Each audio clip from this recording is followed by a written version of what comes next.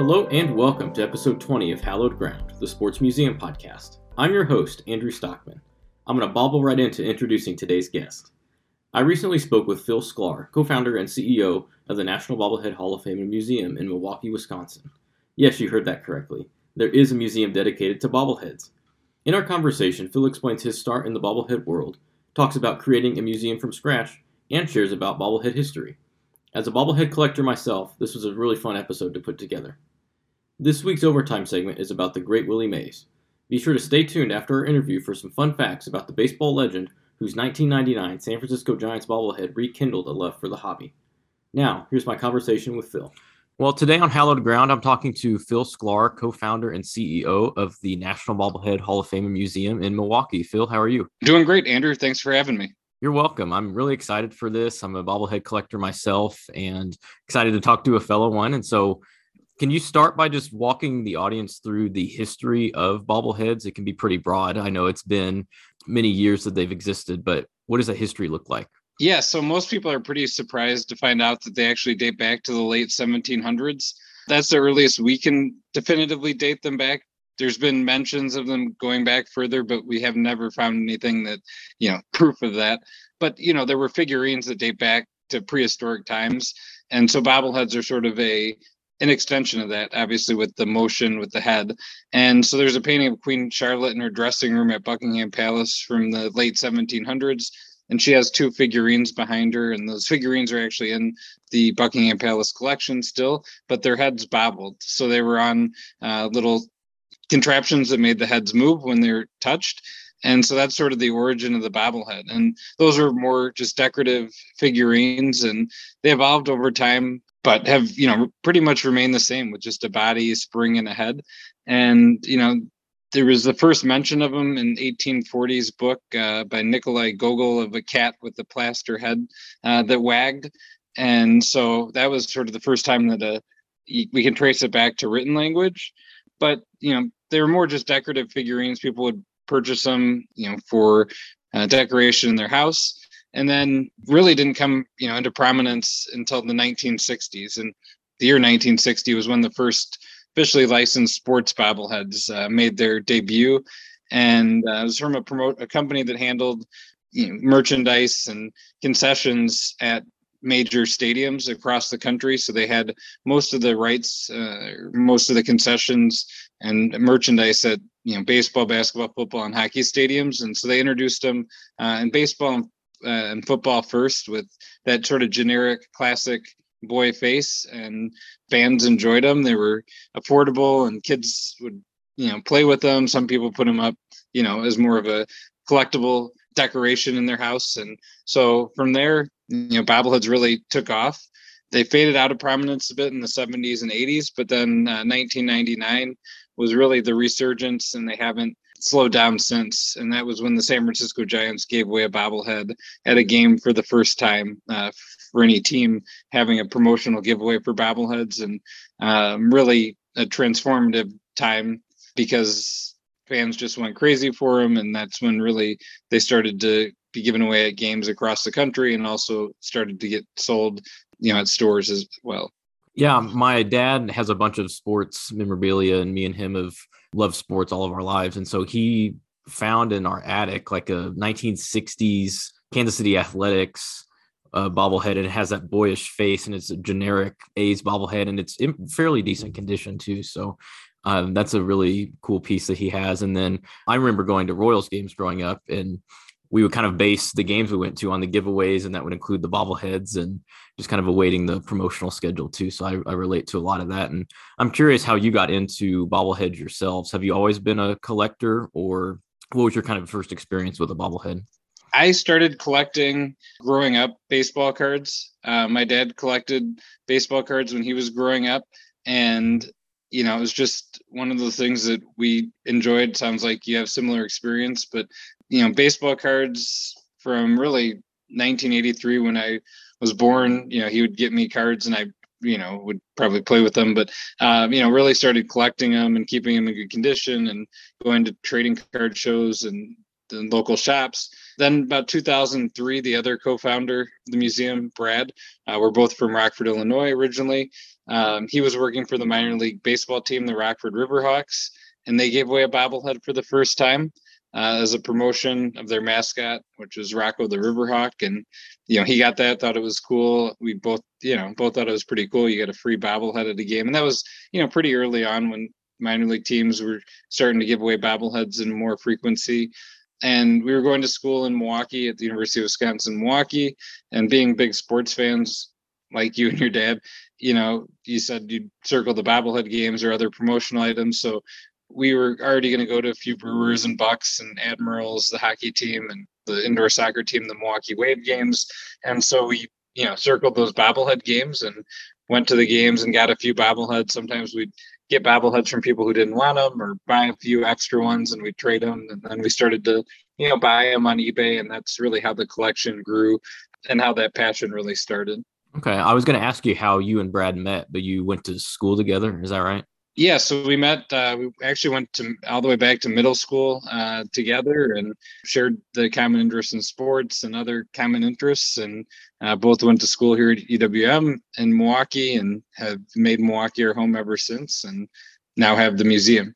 That's cool. I was going to ask you how it kind of turned from like your own personal collections to a museum, and what was kind of that shift where it was like, we have a lot of these, how can we display them? So I know it was started as a website first, it sounds like, but can you just walk us through that process? Yeah. So, over time, the collection was growing. We started with that one bobblehead of Rocco, and, before we knew it, we had, maybe 10 bobbleheads from different Milwaukee teams. And we went to a couple of Chicago games because we were from Rockford and Chicago fans. But then we started to travel after college to try to get to all the baseball stadiums across the country.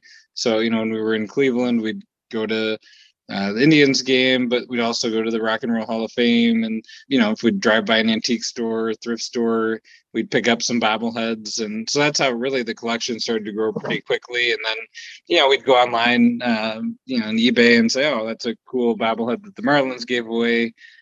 Billy the Marlin, let's get that one for the collection. We'll sell, some of these extra ones that we have 4 or 5 of. And so, yeah, it grew that way. And then in 2013, we set out to produce a bobblehead for the first time.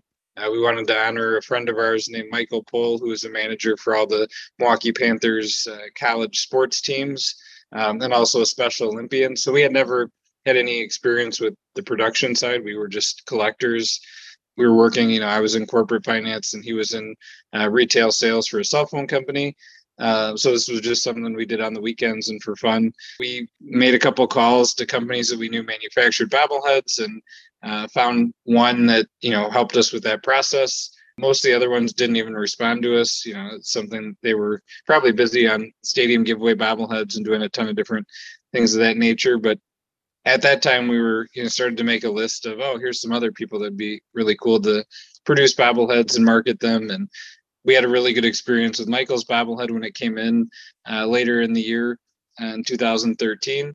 But at the same time, our collection was right around 3,000 unique bobbleheads, which is still like, when I say that, I can't imagine how we got that many in that period of time. But somehow we, accumulated a ton of bobbleheads, literally a ton, I guess. And they were starting to, they started in a loft in our condo, and, we had one display case and it grew to 2 and 3 and 4. And then they'd come down into, shelf on the bookcases, and we were running out of room. We started to store them, off site in storage garage and in the garage. And then at one point they started to creep into the kitchen. And that's when I was like, we got to do something about this. We can't just have bobbleheads on the kitchen counter. And so at that time, I was in corporate finance. I was commuting a little bit, 45 minutes, which was longer than my normal commute. And I started to think of, how could we turn this from a passion and hobby into a business or into, something that we could do full time. And we had that good experience with production side and knew there was demand there and people interested in buying bobbleheads. And we had this collection that, became really diverse in terms of, old and new and sports and non-sports. And so we sort of thought, hey, could there be an opportunity for a one-of-a-kind museum dedicated to bobbleheads? as well as, we could produce bobbleheads to help support the museum. And we started some, market research and asking, people if this is something they'd be interested in. And that's really how it got started.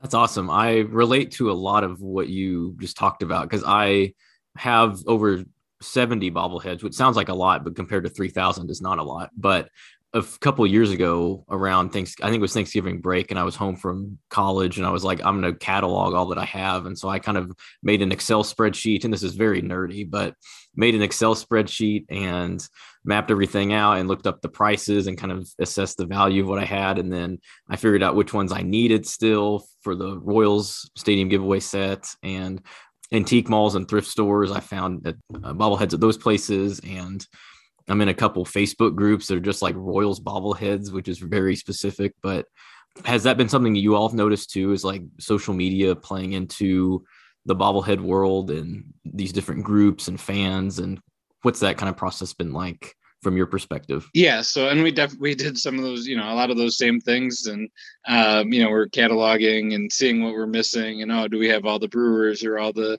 at first we started out with just local teams, and then it sort of expanded as we traveled and, thought, hey, mascots are cool. But social media has definitely played a huge role. Going back before today's social media, there were bobblehead related discussion boards where people would buy and sell and trade. And that sort of morphed into Facebook becoming sort of the main platform. People still talk about them on Twitter and, Instagram and TikTok and other platforms now. But Facebook is really the primary spot where people go to buy, sell, or trade bobbleheads these days. And there's big groups like Bobblehead Addicts, which is sort of the primary one for anything and everything bobbleheads, all the way down to a lot of pages for specific teams. And so there's everything from, bobblehead groups for the Cubs and Royals to, even cities for all the teams, in the specific cities. And it's some really cool discussions and great collaboration. And really, I think it does, great things for the hobby, for bobbleheads, and for, other hobbies that have that kind of dialogue as well. Yeah, it's been fun because I've both sold and bought bobbleheads off of Facebook, and you like meet at the Target parking lot and make your deal. And it's a good community. And there's a cool story I'll share. There was this older Royals fan named, I think his name was Ray, and he was a big bobblehead collector. And when he passed away recently, there was a big kind of sale of his bobbleheads to benefit his children and some of the medical expenses with that. And like, that was a really cool way for the kind of community of Kansas City Royals bobblehead collectors to support him, and kind of like a fellow collector that way. So people don't think of bobbleheads as like this kind of serious thing, but it can be turned into good, like the one you created for your special Olympian friend, or for people that have a collection and then they pass on, and it's like what happens to all of that, and it can benefit their kids too. So that's been kind of fun to see over the past couple of years as I've gotten more into the hobby myself. Yeah, that is awesome. And I did see about that gentleman. And we had our biggest donation of bobbleheads came from a guy in Cleveland, Ohio, who they called Bobblehead Bob, because people would bring him bobbleheads. If they went to a game and got 4 of them, they'd bring him extras. And or if they went to a thrift store and got it, they'd bring it to him. And he had about 1,500 bobbleheads and was diagnosed with cancer. And he knew about the museum, so he decided to donate nearly his entire collection to the museum, and really added a ton of unique bobbleheads and gave a great legacy for him. And we have his picture up on the donor wall, and his family was able to come visit and see a lot of his bobbleheads and the tribute to him. His story was actually featured on like ESPN and CNN. So it was really cool to have that recognition for him while he was alive, and before he, when he was donating those bobbleheads.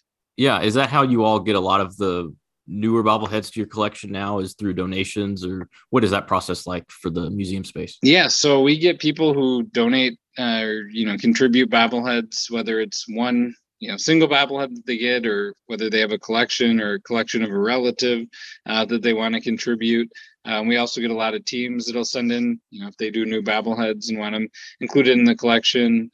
Some people will just drop off bobbleheads at the museum when we're open, and we're open 7 days a week. So we get a lot of visitors and people who are, they have some extra bobbleheads.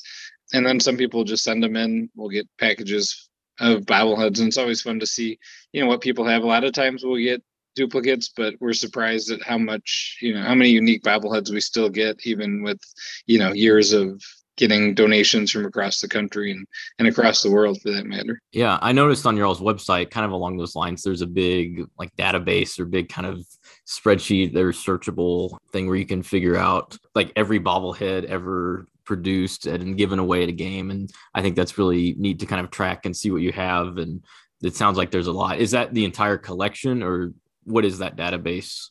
Yeah, so the stadium giveaway database that you reference is one that chronicles basically any bobbleheads that have been given away at an event, primarily a sporting event. And that's a big project to keep that updated. There's somebody that has sort of done that as a hobby, and he'll share it with us when he, updates it so we can update the website. But it tracks right now close to 7,000 unique bobbleheads, and you can type in, like you mentioned, a team or a player and find out, every David Ortiz bobblehead given away or every Los Angeles Dodgers bobblehead that they've given away. It's a great resource for, collectors who want to collect their favorite players or teams. And so, yeah, we definitely enjoy having that up there, and we're working on ways to, make that even more expansive, to go beyond stadium giveaways and also to provide more information like pictures and links to purchase and other things. So in the coming years, I think people will definitely find that to be even a more valuable tool. Cool. Yeah, I'll link to the website on the show notes for the episodes. So people can check that out. And there was a lot on there. There's history of the bobblehead. There is a virtual tour, which I looked through a little bit. And I think that's really neat that you guys can have that kind of digital aspect of the museum too. So are there other forms of technology besides the virtual tour, or the bobblehead technology itself, where it springs and the head bobs is a form of technology too? But what's kind of the link between technology at the museum? Yeah, so the virtual tour was something we added right when the pandemic started. It gave people an opportunity to visit the museum safely from anywhere in the world, 24/7, 365. So that was something cool. We think it enhances, people's experience, and you can't see bobbleheads to the same level as if you were to come in person. So it does sort of pique a lot of people's interest to come visit the museum even after doing the virtual tour. But at the museum, technology wise, we do have some videos and other things of that nature that people can, supplement their experience with. We're building in more QR codes that people can scan, to learn more about specific bobbleheads or the people depicted in the bobbleheads. And we're excited about some of those things. We are looking into a few different virtual reality and augmented reality things. We have a couple things in the works from those lines, and I think that'll be a lot of fun. Bobbleheads themselves are super low technology. It's just that body, head, and springs. So building in some fun technology is great. And I think down the road too, we'll do some more collaboration with potentially like an app where you can bobble your own head or some fun things like that. So it's definitely, we have a little bit and more in the works. Yeah, I like that about museums, is like you have those artifacts, and for you all, it's bobbleheads where it's like a physical thing, but that still is a form of technology. But then you can have QR codes and additional information that just provides a better experience for people as they come in, and they can learn more information and kind of figure out what they want to learn about, and then use those technologies to do that. And I think, yeah, I'm excited to see like generally museums, like how they expand that use of technology, whether it's VR or who knows what it's going to be in 10, 20 years. We'll have to see, but that's going to be fun. Yeah, for sure. It's an exciting time because there's so much that you can do and a lot of different opportunities out there to build it in to all different types of museums. Yeah. When I reached out to you, Phil, I noticed, or I knew about the museum previously. I'd seen it online or something, but I didn't know there was like a Hall of Fame portion of it. How does a bobblehead become a Hall of Fame bobblehead? Great question. So yeah, the Hall of Fame concept was, part of our initial ideas to have just, the museum plus Hall of Fame early on, like 2015, shortly after announcing the idea, which, we announced in November 2014, we did an online poll asking people whether Pete Rose's bobblehead should be the first one inducted. Since he's not allowed into the Baseball Hall of Fame, should his bobblehead be allowed and inducted into the Bobblehead Hall of Fame? It was about 94% yes, his bobblehead should be inducted. And it got a lot of press and in baseball and Cincinnati and all over to get people's opinions. And so it was a pretty representative sample. I think we had about 20,000 votes. And so we inducted Pete's bobblehead into the Hall of Fame.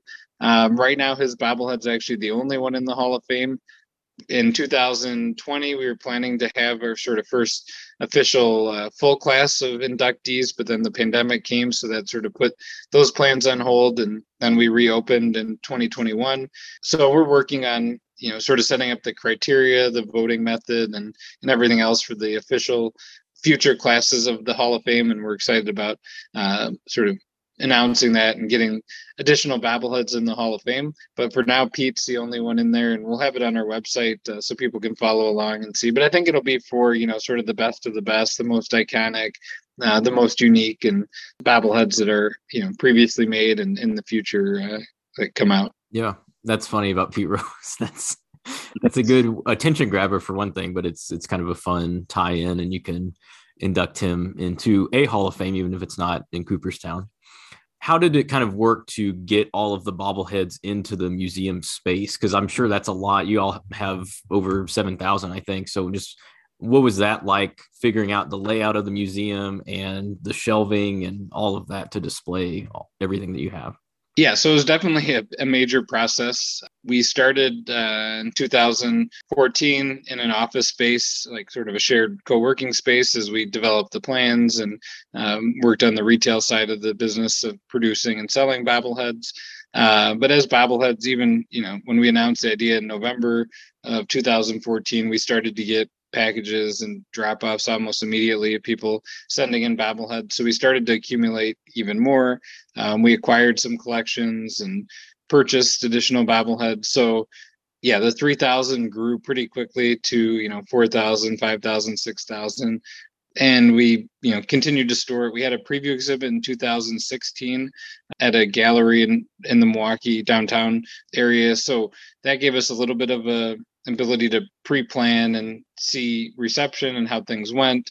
That exhibit had about 2,000 bobbleheads. So we have, over triple that on display now, but we took those bobbleheads, put them in storage, and had sort of a plan of, organizing. But it took a lot of help, people who are passionate and excited about what we were doing to assist us with, just sorting and organizing and putting the bobbleheads on the shelves. The layout, we worked with the sort of a designer to help take our vision and map things out. We took, sheets of paper, putting them on the ground when the space was empty. We have about 4,000 square feet. And so we, mapped it out and did a lot of tweaking before putting shelves in and putting bobbleheads on the shelves. And definitely sort of like a Tetris game where, if you move something, it just creates a lot of, moving pieces. If we get a big series of Reds bobbleheads that we want to put out or something else has to get moved. And, we have them organized by section. So baseball, basketball, football, hockey, sort of all the other sports, and then all the non-sports bobbleheads. But it's worked out really well. I think, are able to turn our vision into reality, and to have them displayed in a way that, I think is visually appealing and interesting for visitors. And to hear people's feedback, I think, is the most gratifying thing, even if it's, overhearing them when we're, in the back or walking by, and, hearing comments has been really great, because it's been a really terrific feedback, which, is something that when we started, we didn't know how things would be received. We know people love bobbleheads, but, there's a lot of unknowns. Yeah. And I think you all may be one of the only Halls of Fames I've talked to for the podcast. It's not like there's no governing body, or there's no organization, or there's no like state Hall of Fame. It's just like you all started this and created it, and now it's this structure, and you have kind of a private collection, but it's open to the public and people are able to go and donate. And I think it's very unique in that way. And I think that's adds to the fun of it. Probably get asked this a lot, but do you have a favorite bobblehead? Yeah, I do get asked that quite a bit. And it always comes back to Michael's bobblehead, which was the first one that we produced of Michael Pohl. I don't think we'd be here right now talking if it wasn't for that bobblehead. That was sort of the inspiration for the idea of having a Hall of Fame and museum dedicated to bobbleheads. We probably would still be in, corporate and sales tracks and just, going along sort of corporate ladder type thing if it wasn't for that. So yes, definitely Michael's bobblehead. And the funny thing is, we take him to different sporting events and trips and things of that nature since we've met him in 2002. But, around the time we were getting ready to announce the idea, we had some flyers that we printed and had a survey link, and we were, bringing them to different games and giving them out to fans. And we were taking him to the minor league. It was an indoor football game, and we were parking, and he saw them in the back, and he's like, "What's this?" And we were like, "Oh, what do you think of a museum for bobbleheads?" And he's like, he started laughing. He's like, "That's a stupid idea," or something. We're like, "Uh-oh, we're in trouble." But then we told him more about it, and he's like, "Oh, that's awesome." And now he's sort of our biggest fan. He has our membership card that he brings around, and anytime we're with him somewhere at a Bucks game or out to eat, he'll tell people these are the guys from the Bobblehead Museum, and I have my own bobblehead and those type of things. So yeah, he's become from our biggest skeptic to our biggest fan pretty quickly. That's awesome. I think that story kind of shows the silliness of bobbleheads. Like, they are naturally just kind of a silly toy or collectible, but they can have like real impact on people and be a fundraiser or be just kind of this global appeal for different sports and different players. And I talked with Jeremy Swick from the College Football Hall of Fame earlier this season on the podcast, and he's a bobblehead collector himself, and I think has some Milwaukee ties. Jeremy has a collection of his own, and he was saying how that's how we can remember people that have been impactful on us, like a favorite athlete or a mascot, or even from young kids to older players that saw Willie Mays play.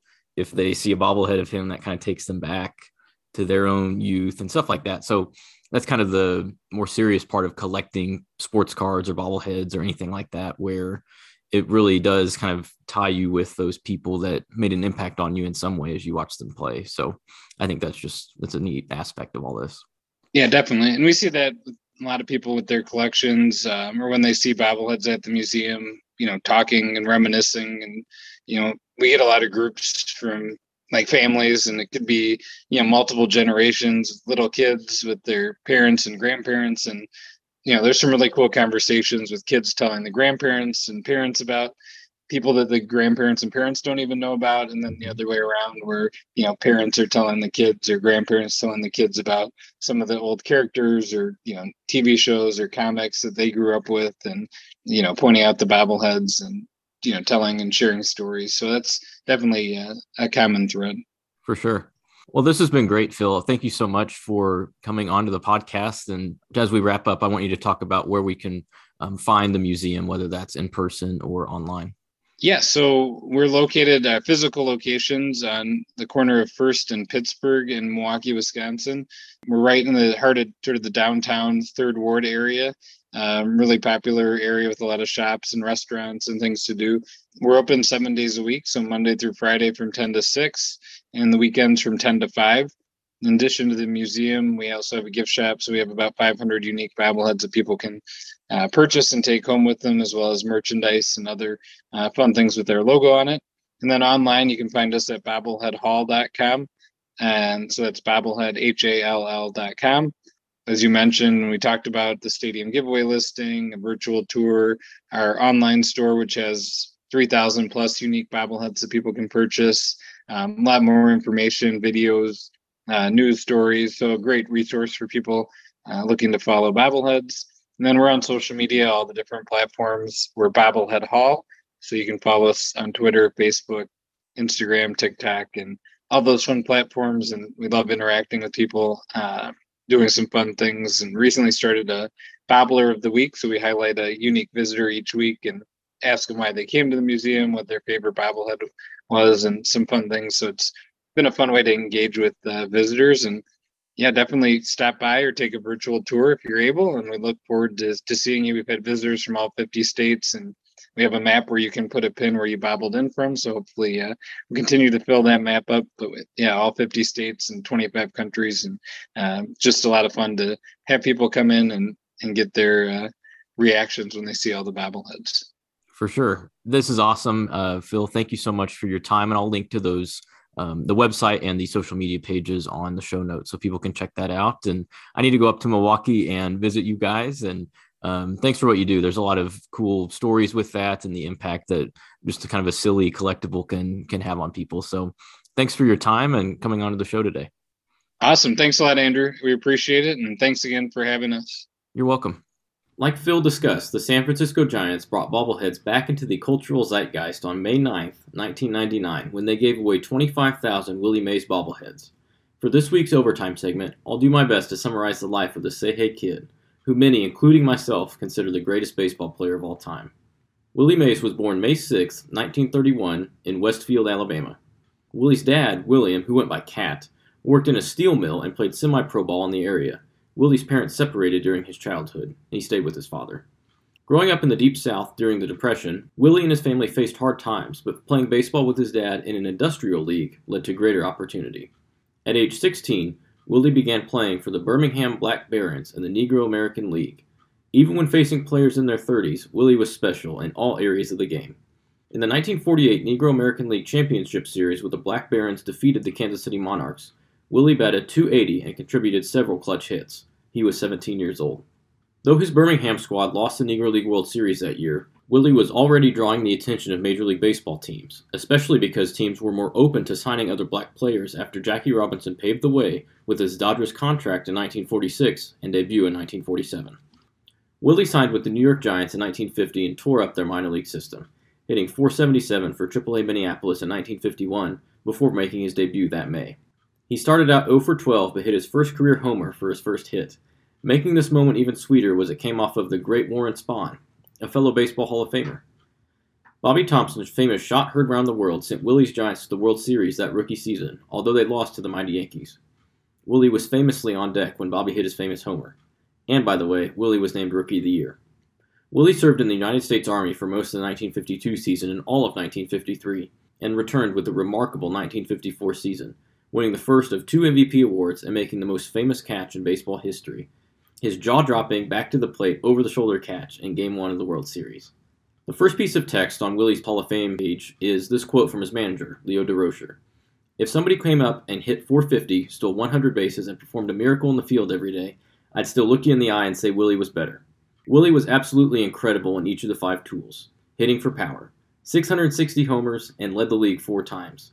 Hitting for average, career .301 average and 10 seasons above 300. Base running, 338 stolen bases, 4 times leading the league. Defense, 12 Gold Gloves, one of the greatest catches in baseball history. And his arm. Not only was Willie's famous catch unbelievable, he spun and hurled the ball back to the infield, keeping the Cleveland runners at bay. Plus, Willie played with such a dazzling flair and enthusiasm that could not be beat. Willie debuted at age 20 and played until age 41 with the San Francisco Giants, before wrapping up his career back in New York with the Mets. His career totals are staggering. 3,005 games, 8th all-time, 24 All-Star selections, tied for the most all-time, 2 All-Star MVP awards, 12 Gold Gloves, which is tied with Roberto Clemente for most by an outfielder, 660 homers, 6th all-time, 338 stolen bases, and 156.1 Baseball Reference wins above replacement, 5th highest all-time. After being inducted into the National Baseball Hall of Fame in 1979, Willie has remained a beloved ambassador of baseball. In this episode's show notes, I'll include an article Phil is quoted in about Willie's Bobblehead Day in 1999, which spawned the bobblehead movement of the past 2 decades. What a fun way the Giants honored a living legend. You can find the National Bobblehead Hall of Fame and Museum online at bobbleheadhall.com or smack dab in downtown Milwaukee. In the show notes, you can find links to the museum's website and social media pages, plus more info on Willie Mays' career. Thanks to Phil for being such a fun guest. I hope you enjoyed episode 20 of Hallowed Ground, the Sports Museum podcast. If you liked this episode, be sure to subscribe to the podcast and leave Hallowed Ground a 5-star rating and review. You can also check out past episodes with the Negro Leagues Baseball Museum, College Football Hall of Fame, and Kansas Sports Hall of Fame. I appreciate you listening. Until next time, sports fans.